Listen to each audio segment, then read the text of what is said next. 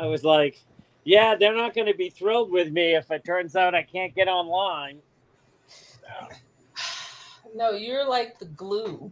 Ugh. Because Elmer will just leave me to ask all the questions. Oh. All right, here we go. We are live. I'll get the video started.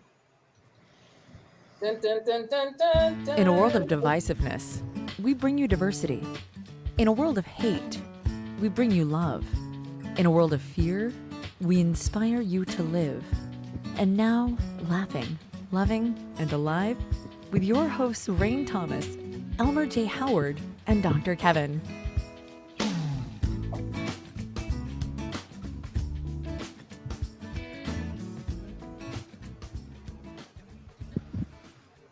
Hello. I am Father. Who are you? Father Time. Oh, I am Gary Puckett. Who's that? I'll tell you in a minute. All right.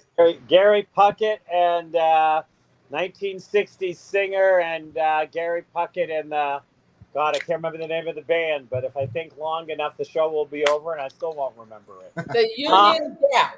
The Union Gap. That's right.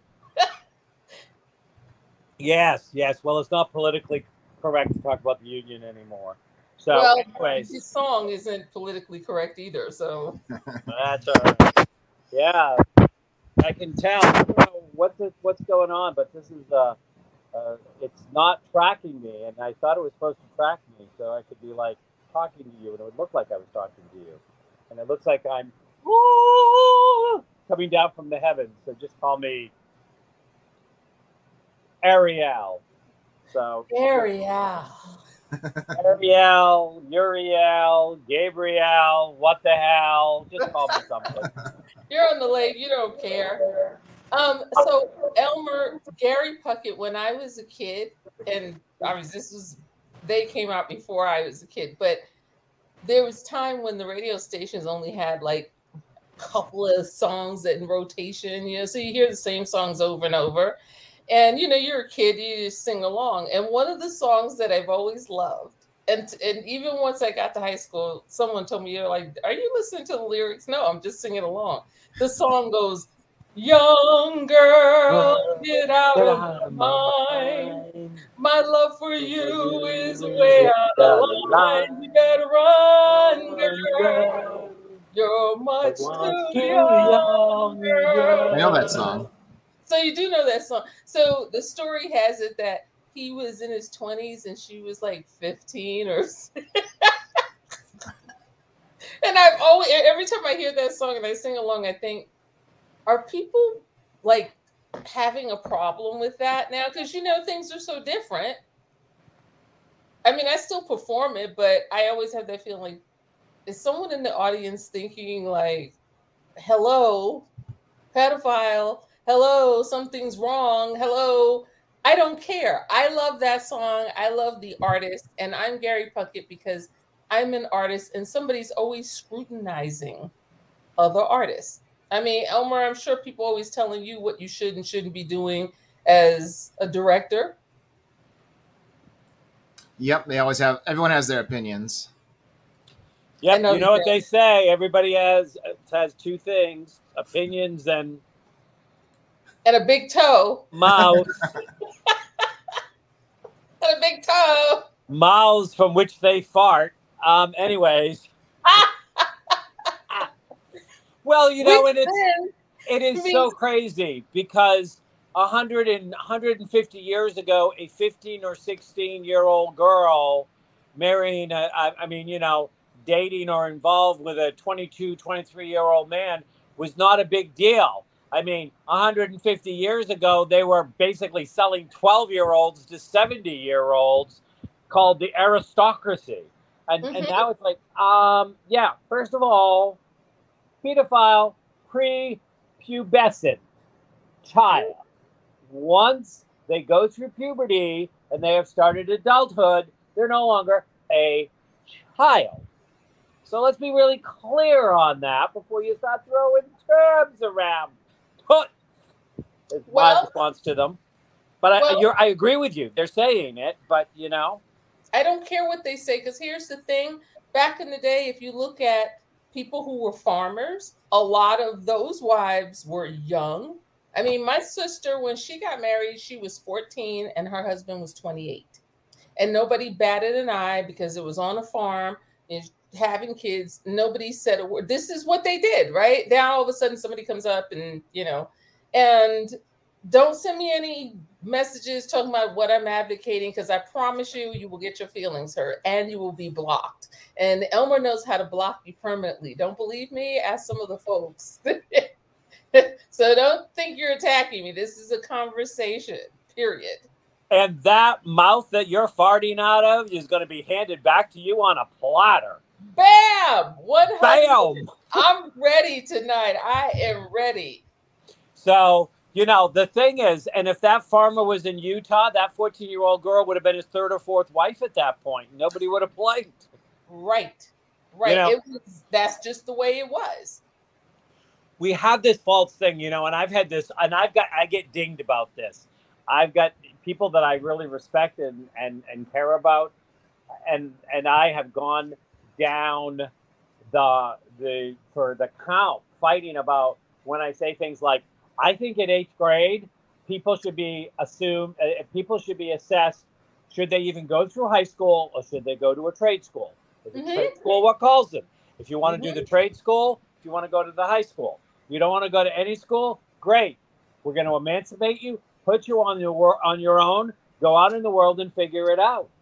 Because I think that there's a point where we have to stop wasting money and resources and time pounding something down somebody's throat that they're not able to take, they're not willing to take, that they just create this crazy bloated part of our system that isn't spending the money where it should be on the kids who want to learn. Right. If you want to go and learn how to be a plumber, baby, you can be a plumber by 16. You can leave the house, which might be the best choice you ever made. You may go out and start a life and being an adult because you're ready. And if you fall on your face, well, welcome to adulthood. That's what happens. I'm not going to put up a call of you and say, oh, you're 16. You shouldn't be held responsible for your actions. No, you chose to not show up, study, do the work. Now, when I say that, there has to be equity involved. Right. There has to be equity. So if the person really wants to learn and is living in or coming from an environment that has not been an environment in which they've received the resources they need in order to learn, that's a different story. Mm-hmm. But there are some people that at 16 would be very happy to become an electrician, a plumber, an HVAC person, leave school behind, and would have much happier and more successful lives. And then we can take those dollars and not put them towards bombs. We have enough dollars going towards bombs in this country. Okay? We can then put them out and upgrade our education system, pay our educators what they're worth, get rid of the ones that are worth what we're paying them because we want better educators than that, and make it a respected profession that is considered in the same category as a doctor and a lawyer and everybody else. So, yeah, don't get me going on this parade, sunshine. Wow, I am impressed. Elmer, what do you have anything? We're all in a soapbox, so come on, Elmer, I got you. Get up here with us. Get on your dial and preach those soap bubbles, baby. I have nothing more to add. I mean, you guys haven't said anything I disagree with, so. It's kind of amazing because I feel the same way. You're just wasting time and money. I know some folks who, after like 8 years of college and a ton of school loans, they went to a trade school and came out and made far more than they would have ever made with those 8 years, where they were just kind of like, well, my parents wanted me to go through college. I am one of those people for sure. I mean, I've got a lot of years in college, and and you come out and do the stuff you really want to do. So I completely am on that soapbox. I think life is better when you go out and do the things that you enjoy. It took me 10 years to get my bachelor's degree because I paid for it all as I went along. I took out a minimum amount of student loans. I worked full time the whole time, and it took me 10 years. And and even though by the time I got it, I already had the jobs that I needed it to qualify for from work experience. My first degrees were in business management and psychology. And I'd already gone through managing in several different industries. My resume opened the job, not what degree I had. Mm-hmm. But you want to know why I got that degree? What was the one driving force? That's a very good question. Is that just for yourself or? Nope. I got that degree and proved I was going to get it because when I actually had got accepted into a college for a very unique, hard to get into program, I was going to have to take student loans and I was going to have to do grants and all this stuff. But I needed my mother and stepfather to fill out paperwork for me to get it. Mm-hmm. And my stepfather refused because he said I was too stupid to go to college. So why would he take the time to do the paperwork? So I had to pass up getting accepted into the program. And so I put myself through college. But I walked down that aisle with that diploma so I could shove it down wherever to say, no, maybe you didn't go to college, but I did, and I got a degree for it. So it's very interesting when you look back to think what motivated you. Right. But that's, and then I went and got my master's and my doctorate because it motivated me because I wanted it. But anyways. That's a great story, though, because, you've got people out there listening to us all the time. And, sometimes days go by and someone will, ring in with the question, do you think I can do this? I know, because you just never know who's waiting to hear the message and who they're waiting to get the message from, right? Yep. And, I have often said to my clients over the years, be clear. Sometimes you do things to spite people, and sometimes you do things in spite of people. Mm-hmm. And sometimes you do both. And it's okay. Just be clear on what you're doing. Just don't lie to yourself about it. Right. Be clear. I knew those last couple of classes I took that I wasn't going to get any higher level positions in my career track at the time based on getting that piece of paper. But I was still motivated to prove I wasn't too stupid to get a college degree. And here you are. Here all of us are, in spite of the fact, the chances of the three of us meeting somewhere, maybe, I think Elmer and I might have stumbled across each other somewhere. And Dr. Kevin, you and I might have stumbled across each other in that speaking arena at some point. But here we are at Laughing, Loving, Alive. And Elmer, did you say this is like year 3 we're going into? Yeah, we already started year 3 with our last show. That's amazing. Yep. And so we probably are getting close to wanting to bring in our guest. We have a guest? We have. Well, we have to schedule these, like the 3 of us shows on a regular basis, or they spill over. And the poor guest is sitting there going, I got invited on this show for what? To listen to those 3 nutcases talk? What was I thinking? Well, you know what? I'm going to let you do the intro because I think Zen reached out to you. Okay. Originally, and I think this is going to be really interesting. So I think his wife is going to play a piano intro in, or maybe I'm just making that up and she'll hear me and come up and play like dun dun dun dun dun. Hello, Charlene. Bonjour.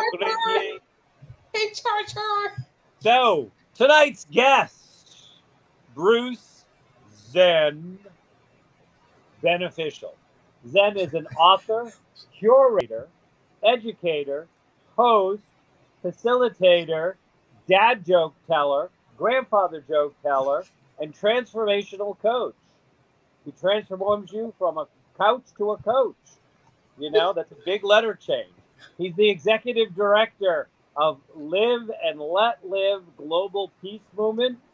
And now we are glad to welcome a piece of Zen. Yo ho!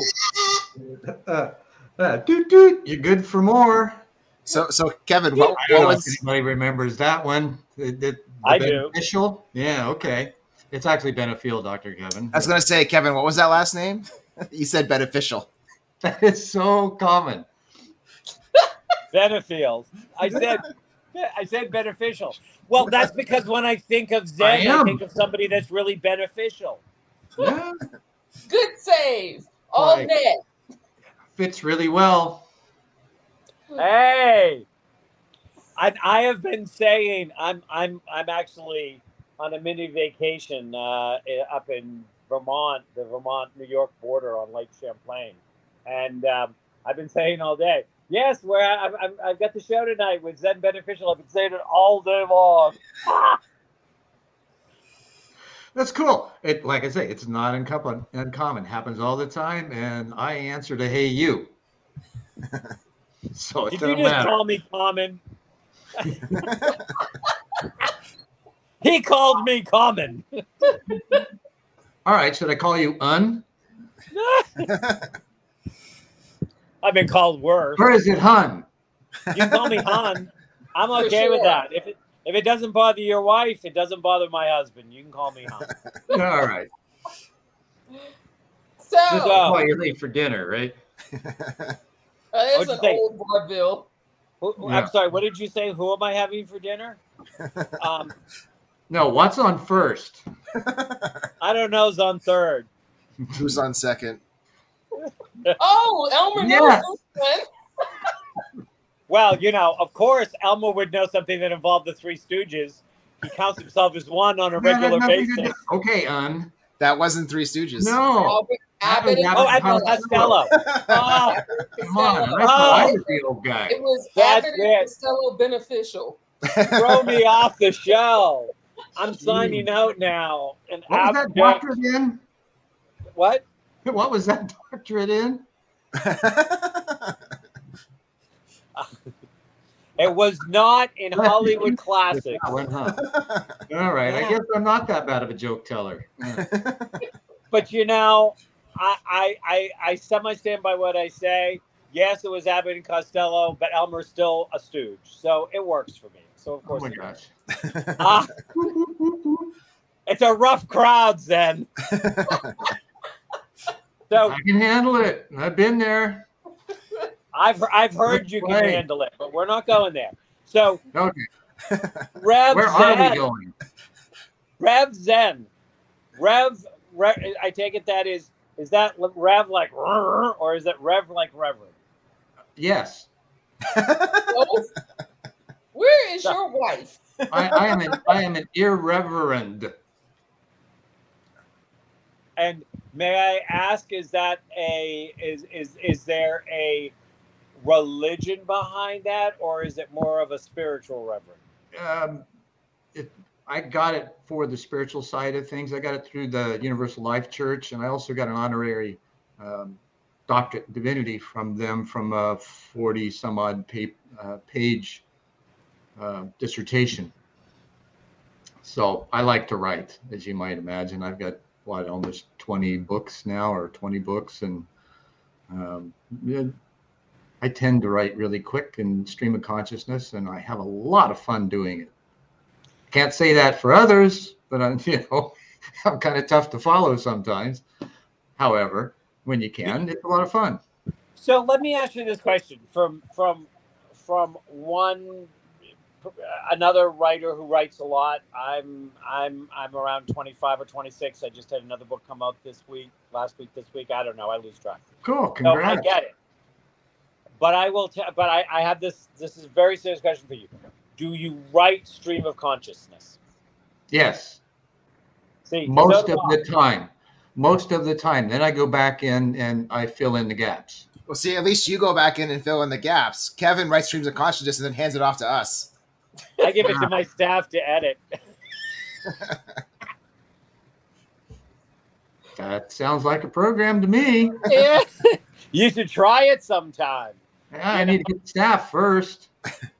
I've been just carrying it around.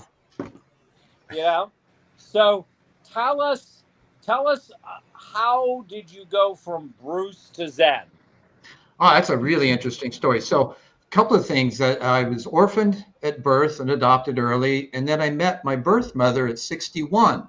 Now, oddly enough, my adoptive parents named me Bruce, and my birth mother would have named me Bruce too, which I found rather interesting.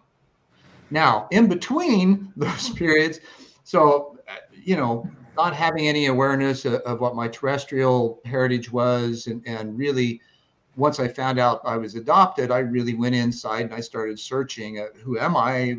How do I belong? Who's my parents? Why did they give me up? Do I have a father and mother in heaven? And can I talk with them? Right? Kind of thing. And so I developed this inner communication. And then I think it was the summer of '88, right after a full moon meditation that a friend of mine and I went to. We were sitting in front of my guest house that he was staying in at the time. I was going through a divorce, so I had things prepped and ready for the move, and so I wouldn't have to leave the presence of my kids. We had 4 at the time, and so we have this deep conversation, and it felt quiet. I closed my eyes. I go inside. I ask the question, "Who am I?" And I hear his chair move. I open my eyes up. I turn to look at him, locked on his eyes. First words out of his mouth, "You are Zendor." Same instant, second sight comes on, eyes open even, and I see this starscape with a huge stone arched doorway and a thick wooden door slowly opening toward me. And I hear, "Door to what is?" So I'm like, oh, what is going on here, right? And nobody's going to believe this shit. So I tell him what I just experienced and then put it on the shelf. So 2 years later, I got the opportunity to produce a show for public access, actually, and we called it One World. My format was kind of diving deep into people's personal lives, how they got where they were at, what prompted them to do what they're doing from both inner and outer perspectives, what fears they encountered, more importantly, how they overcame them, and how they saw that fitting into the common human experience around them. So about 6 shows in, one of the guys on the set calls me, because I use Zendor as the subheading, right? Because I was kind of digging into the depths. And one of the guys calls me Zen one night, and it just cascaded from there. That was 1990. And before I knew it, everybody was calling me Zen. I had a real issue with it for a little bit, even though I'd gotten the name before, right? Because I had issues with people in the 70s that were changing their names. And that was a huge period of that, right? Oh, yeah. And so here I am, lesson learned, don't judge others because you're going to be in their seat soon, right? So having acquiesced to that over the years, I got comfortable with the name. What a wonderful challenging name to have, because people expect me to be in the Zen zone most of the time. And so I'm challenged to do so. Why not? It's a pretty cool place to be, right? It's a kind of disciplined place, and there's a lot of challenges and a lot of missteps and learnings and things, trials and tribulations, as I was told early in my life, understatement. And yet it's that understanding of just being a place where you observe and report what is, rather than get tweaked by the push and pull of emotions that happen otherwise.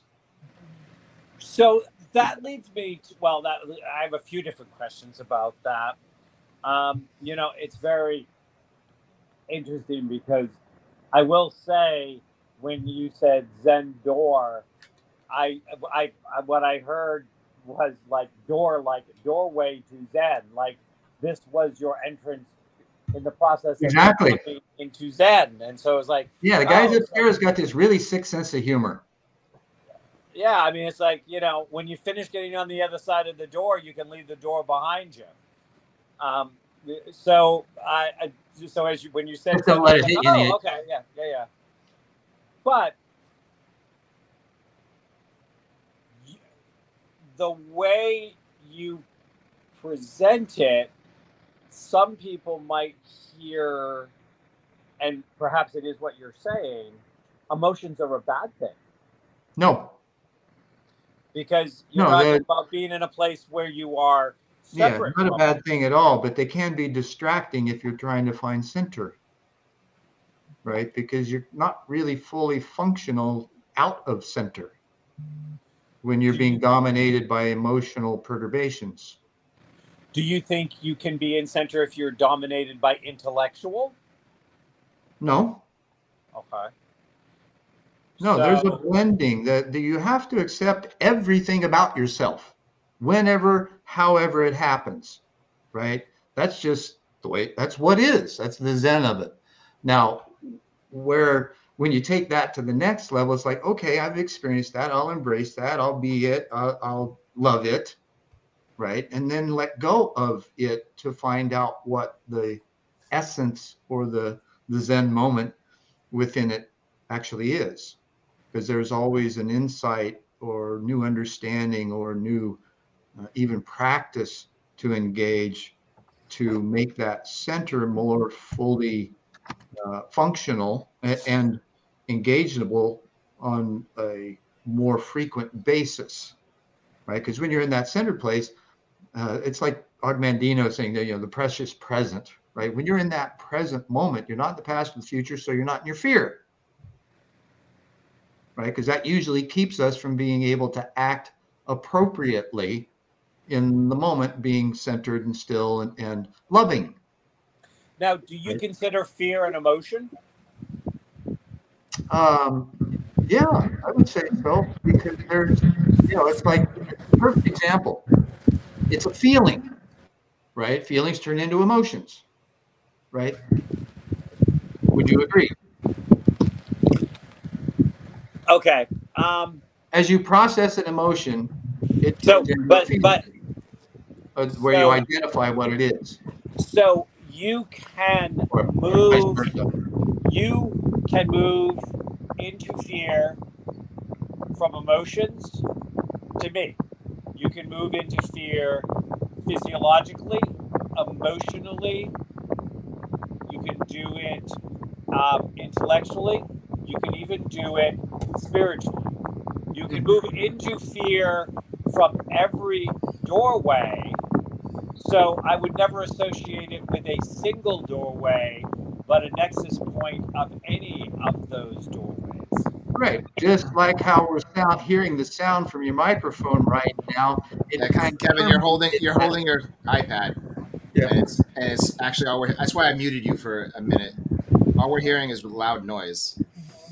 Well, I could hear him talking, but there was this background of muddledness, which is kind of where fear takes us, right? Whether it's intellectual, emotional, feeling, sensing, it's usually it happens from an unexpected event or occurrence that comes from a place that you weren't prepared for,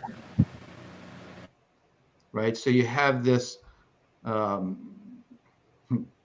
kind of a butt pucker, right? Where you feel your whole body clench just for an instant. Like this afternoon, we were having lunch at a Lebanese restaurant, and I was checking my social media stuff, and I saw that Rain had looked at my profile on LinkedIn, and I right away thought, oh, I had a moment of not remembering exactly when the time was and thinking our interview was much earlier. So in that moment, I felt this rush of, I guess it's cortisol, which is the hormone that's released in the brain when that happens. And so my wife and I sat and talked about that experience for a little bit and identifying how that sensation took place, what I felt, the physiological result of that. And then the whole thing was like, well, that was kind of silly because it's not for 3 hours. Right?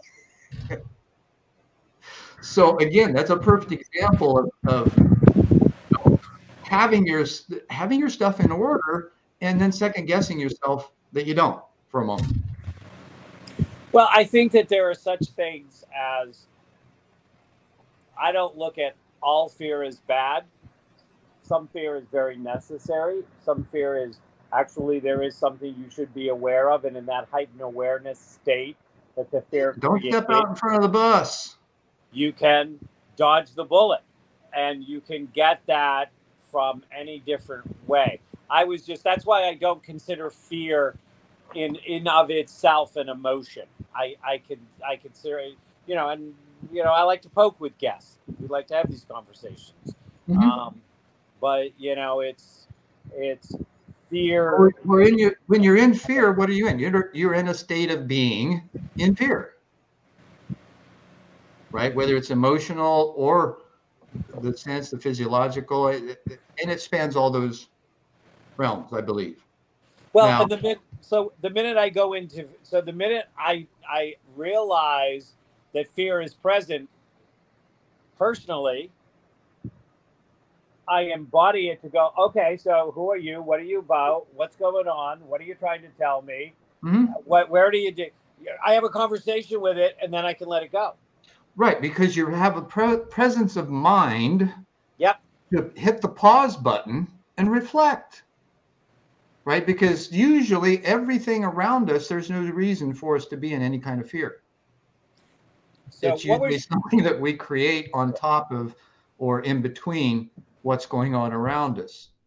Now, I had a gentleman, a blood brother, I guess, mixed blood Cherokee, brother from another mother, told me years ago that fear is false evidence appearing real. What we seek to do is free every anxious reaction. And I said, yeah, but what we generally do is F everything and run. Right. So, and I have to say to you, and then we can move to a different topic. I hate that definition. I think it is so misleading. It is not false evidence. There are times when the fear is very real. You're supposed to stay aware of it. I don't disagree with you at all, but that's a rare occasion in reality, in my experience. Have you ever lived in a war zone? Or in the Bronx? I have been in places where I used to have clients in South Phoenix and gang neighborhoods, and I taught in the inner city school in the middle of gang territory. So yes, I've been around that, and still those moments are not that common. Now, granted, if you're in a war zone, you're a totally different story, and is an exception to what we are talking about. But what I thought we were talking about was a general sense of here we are in a first world country, and not really having to deal with those kinds of issues up close and personal like others do. And those are present, that's for sure. Horrific kind of situations to have to deal with on a daily basis. One of the guys that I interviewed on my show, his name was Yasin Kosti. He was the president of the Association for Afghans in Arizona, and they helped refugees. They had a whole community. One of the kids that came over, a teenager, heard a backfire. He was living with them temporarily. He heard a car backfire in the neighborhood, and he dove behind a couch. So he came out of that war-torn kind of environment where the slightest noise is like, oh, I got to dive for cover because there's danger. Yeah. And the danger is real. There's no false evidence there at all. Agreed. However, for the most part, in dealing with first world, the kind of conversations, folks that watch these videos and things like that, most of them don't have those kinds of problems. So it's usually the fears that they have in their own lives that they've either created or perceived to be potential that they're having to deal with. And that creates the cortisol that limits the, the serotonin and melatonin. What's the other happy hormone? Dopamine? Yes. Thank you. So, but, this goes back to what you were saying before, which I completely agree with, is you have fear show up in any form. You go present with it, aware with it, interact with it, and find out, does it have a reality? It's a door for me. Yeah, but that's not me unless it's the storm. Sounds like somebody's on a ship. Yeah. Yeah. My friendlies are coming into play, evidently. So, but, Zen, going into that place where you are actually doing like when I try to work, I've been working as a spiritual coach, counselor, and catalyst for 33 years now. Mm-hmm. This is what I do full time. And so I all the time say to people, the first question I want you to get zoned in on, is it real or not real? Because if it's not real, then it is false evidence. Then you have to go, where am I triggered? Where am I, stuck in my past? Well, here is the whole list of questions. But the very first thing I want you to do is establish if it's real or not real. Because if you run around going, it's not real, it's not real, it's not real, we're attending your funeral. True. Because sometimes it is. Right. It's not a globalization. It's a moment-to-moment assessment. Yeah, absolutely. So tell me, what was your first book? Oh, my first book, it took me 10 years to write. It was over almost 700 pages, and then I split it up into 3 separate books. It was called Zendor the Contrarian initially, and then I turned it into Zendor the Barbarian series. Right. And I was trying to keep it tongue in cheek because it's pretty heavy stuff. It's kind of a pseudo autobiography with a lot of questions and ponderings about what else is possible based on the information and experiences that I had and the science behind them to date. The interesting thing is during that time I wrote 3 other books because I had these ideas that just didn't fit. And so I went off on tangents with each one of them. The first one was, Are We One? Which was a bunch of questions regarding that very question, right? Because we understand this concept of oneness, but are we really one? And how can we unpack all of that to show, yes, we are, or not quite sure yet, right? And even on an energetic level, that's all energy. So I had a conversation recently with Dr. Ervin Laszlo that he comes from this high self place or higher self place where everybody's connected and that we're individuated forms that learn how to dance with each other. And I take it to the extent of from an experience I had as a teenager that showed me first, there is no death. And second, that we are all cosmic consciousness condensed into form, just unaware. And so from that cosmic consciousness condensed into form unawareness place, we're trying to figure out, okay, how can I become more aware of how I can manage myself, my environment, my responses to the stimuli that's going on around us, and then how can I learn to maybe function on a little higher level to help others understand their own perfected form, fit, and function in the world, which if we consider that there's this energy and there's this intricate math and how things in the universe are structured, how precise they are, and even all the historical evidence that we find from the math and science that are in all the pyramids and the structures and things like that, and cross references to those kinds of things, then where do we go from there? Here's the outer references to all this. Well, how do we make it personal, practical, and experienceable for ourselves and others to dance in this dance of harmony, which isn't necessarily utopia. It's a better management of the chaos that we experience because we begin recognizing the patterns in it, like the fear, right? There's certain patterns that show up over and over again. So how do we manage those patterns and how do we back up, learn how to have more critical thinking in the process, and then be able to acquiesce to that, oh, it is safe. I am secure. And I can have a psychologically safe and intellectually humble conversation with somebody without being afraid of them. Well, I like to take the reporter's who, what, where, when, why approach to patterns and go, again, what are you here to teach me? I obviously needed you as a survival skill at some point. Do I not need you anymore? What have I replaced you for? What's my upgrade? Where do I go now? Like, a lot of times I feel I hear people that are out there at spiritual teachers that want to get you away from those things without actually letting them teach you what they needed to teach you. So then you just stick something else in that's just as bad because you have nothing good to put in its place. Right. It's we learn these different things at different periods in our life, or at least have the opportunities to. When I first started in my corporate life, I guess I went from a machinist in the aerospace industry to managing a $7 million a month product line with 800 part numbers, which meant that I had the authority to get stuff done. I had the responsibility to get stuff done, but no authority to do it.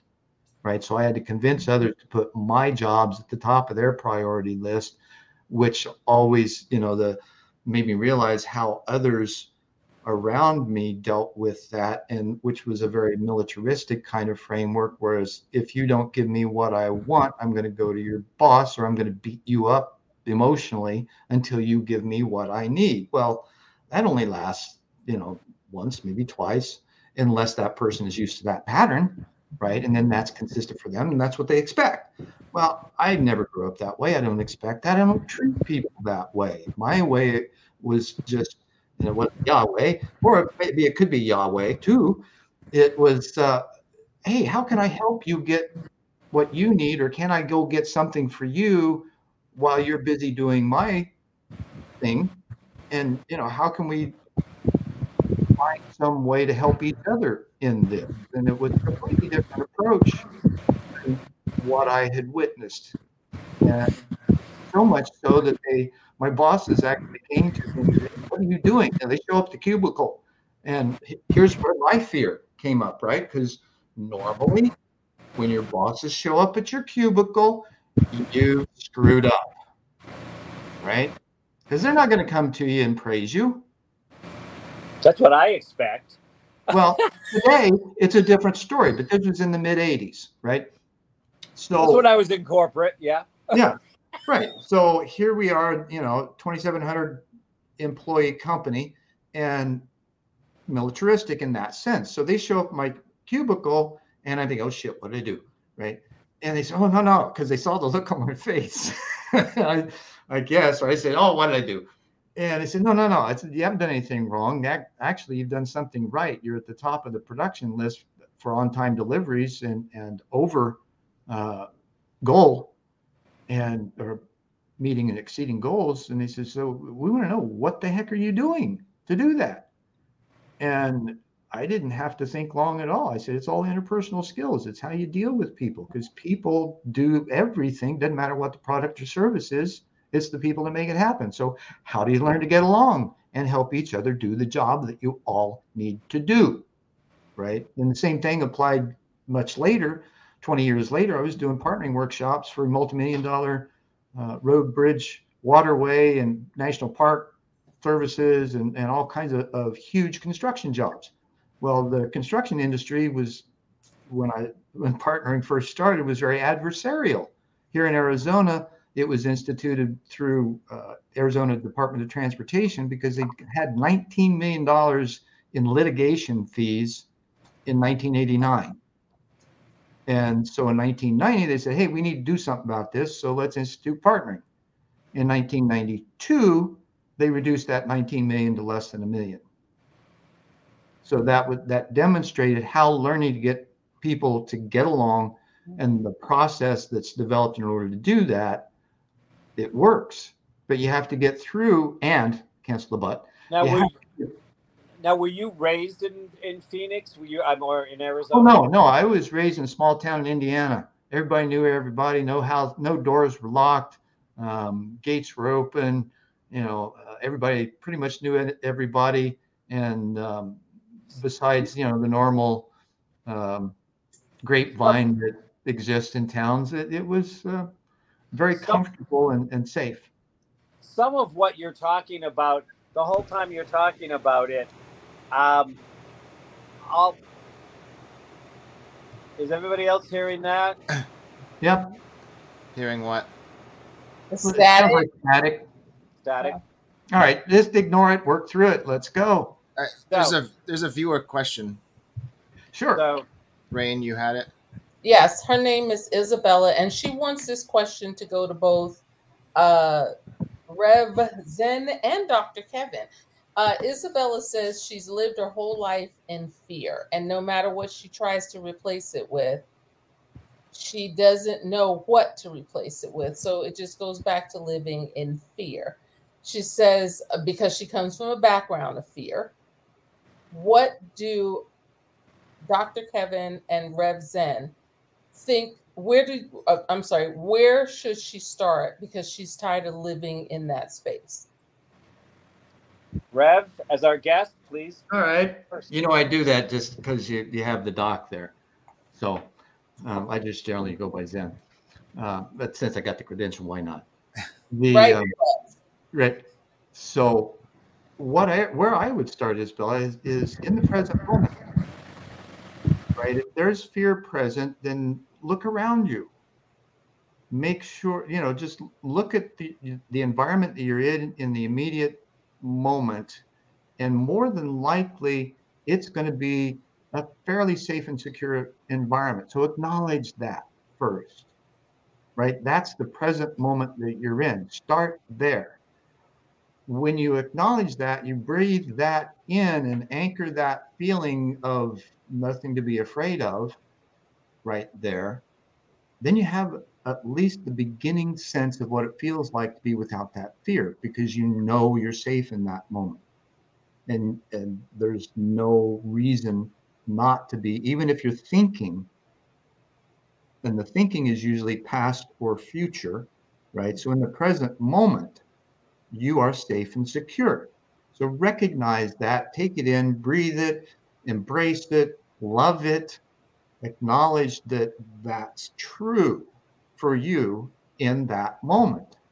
And once you have a sense of that feeling, that sensation in that moment, it's repeatable because you've experienced it.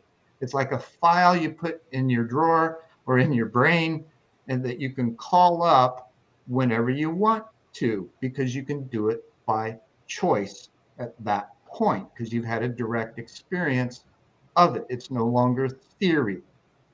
Right. And this is the difference that most of these kinds of things make. You need a direct experience of something in order to lock it into your cellular memory. Once it's done, it's there for recall. And one of the other things that I do even for me today, I still, when things are a little chaotic, or I'm in a meeting, and especially dealing with, issues that promote world peace, there's challenges. And so what I do, and I learned this as a teenager in a very anxiety-filled moment, I happened to be putting my fingertips together, and I noticed that I could feel my heartbeat in my fingertips. And then I started paying attention to that and breathing more consciously with it. My breathing would deepen slightly as I was feeling my heartbeat, and there were no thoughts going on because I was out of my head. I was in my feeling, and I was connected to my heartbeat, which is your heart and your inspiration are the two things that keep you alive, right? You can consider the heartbeat as maybe a scaled down fractal of the universe pulse of out and in.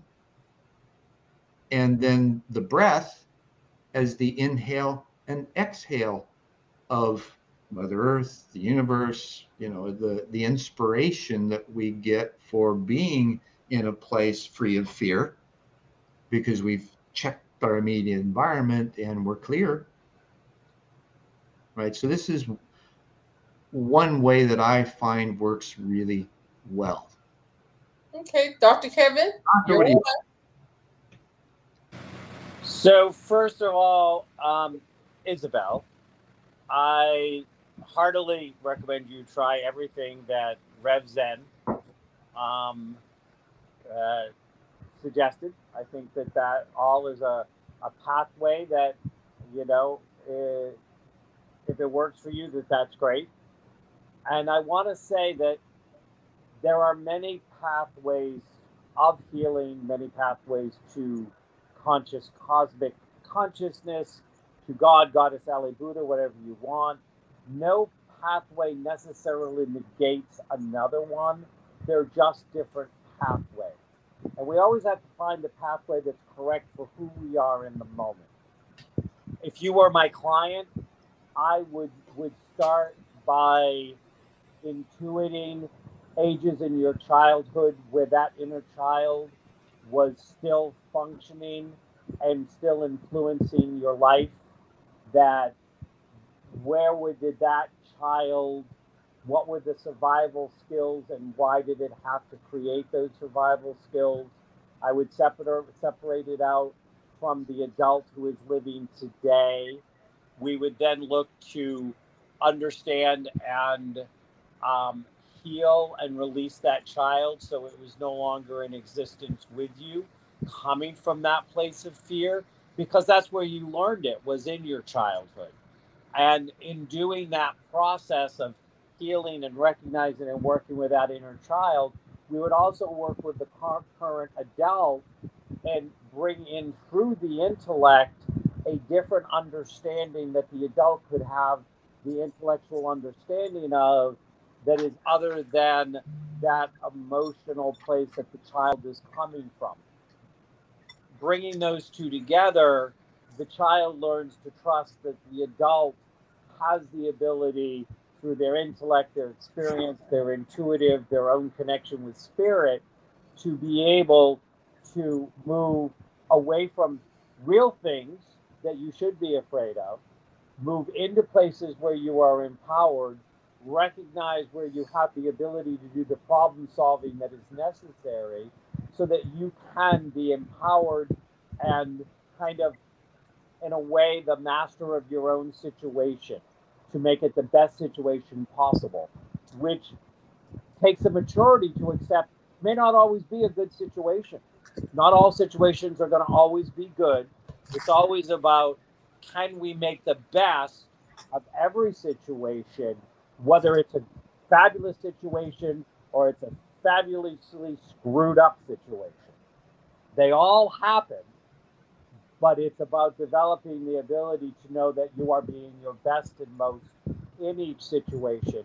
That reinforces in you that your child can trust you, and when your child trusts you enough, that child goes away, and when that child goes away, it takes that child's emotional survival skills and fears with it. So that's how I would do it. She Again, very different approach. Yeah, both that's she perfectly said. Valid.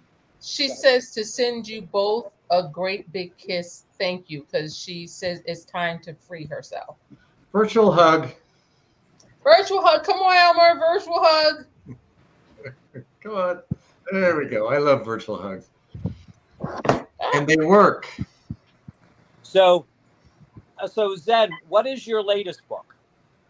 It's called 0 to 1, and making our way toward a conscious civilization. Okay. It's broken down into several sections. It began as answering 3 questions. What is non-human intelligence? And how does that differ from human intelligence? And then, are there multiple contact modalities that we can experience that in the ways that we engage life, right? So this came initially as a request from an organization that was doing a lot of surveys and development with what we might call contactees or experiencers that have situations happen with other beings.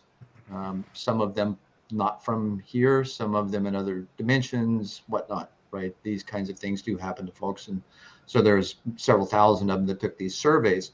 And in their second book, he'd asked me to include a chapter in it because of my own direct experience since childhood and having dealt with that throughout my life. So that's the first section that kind of explains what those are. And then I talk about the holistic systems that we have within our, as our human body, mind, heart complex, and the chakras, the dhatuns, the meridians, the marma, the systems that are built into the body energetically that help us tune into that consciousness that we are.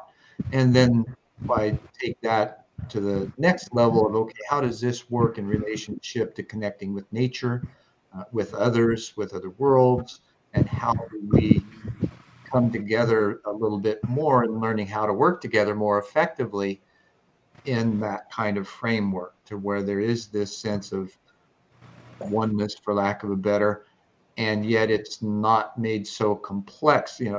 Complex things don't have to be complicated, right? When we have that ability to tune into ourselves and ask questions and garner answers without making them up ourselves, this is a key feature, right? Most of what I've found and what others have found in that situation is that you've got to have the better questions, and then you also have to be able to hit the pause button and wait for answers to come. They will.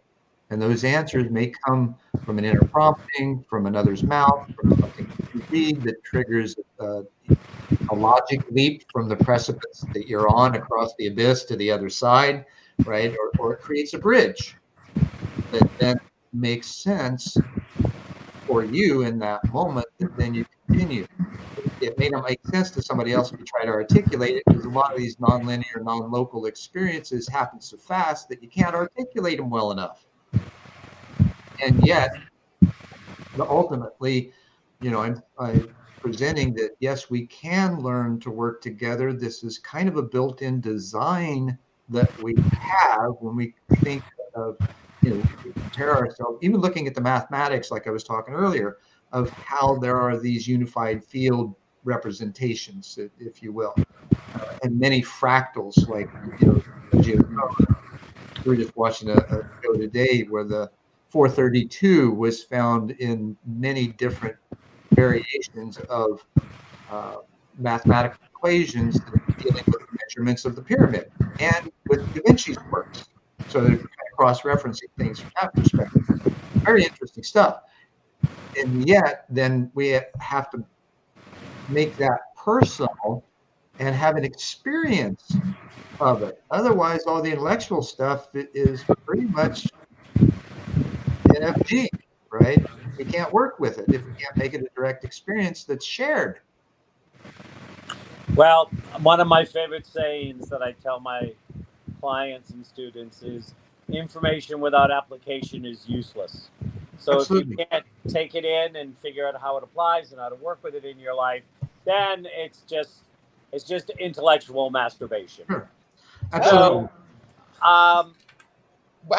What I find, though, is that with the application, speaking of where you focus your attention, intention, and then resulting interaction is what produces, being aware of that will produce far, word I'm getting is superior results.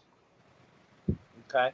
So I know we're almost out of time. I was trying to get one last question in. I didn't want to cut you off, but. Cut me off. Ask the question. So, Executive Director of Live and Let Live Global Peace Movement.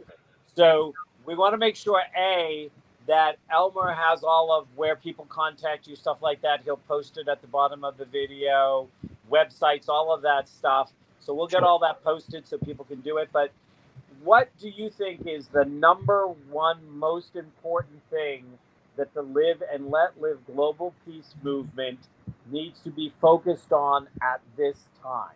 Because a lot of people think the world's on fire. Yeah. Where are you throwing your bucket of water? Live and Let Live is actually a framework of two principles, a legal and a moral. The legal principle is that we need to, non-aggression, right? We need to adjust the laws and or enforce the ones that exist that allow, first of all, change the laws that allow aggression across the gamut, from governments to individuals, right? Many countries right now support aggressive activity. We create enemies where there aren't any, just so we can support an economy. Okay, so right? change or an idea.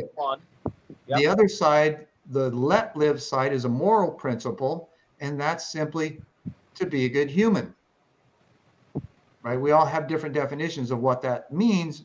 The essence of it is probably, easily understood, is just learn how to love one another. Let people be who they are. If they're not aggressing, let them live their lives however they so choose. I don't have a right to tell you how to live, what to put in your body, how to think, how to dress, how to love, who to be with, what to do with your property, your money, any of that kind of stuff. Nobody should.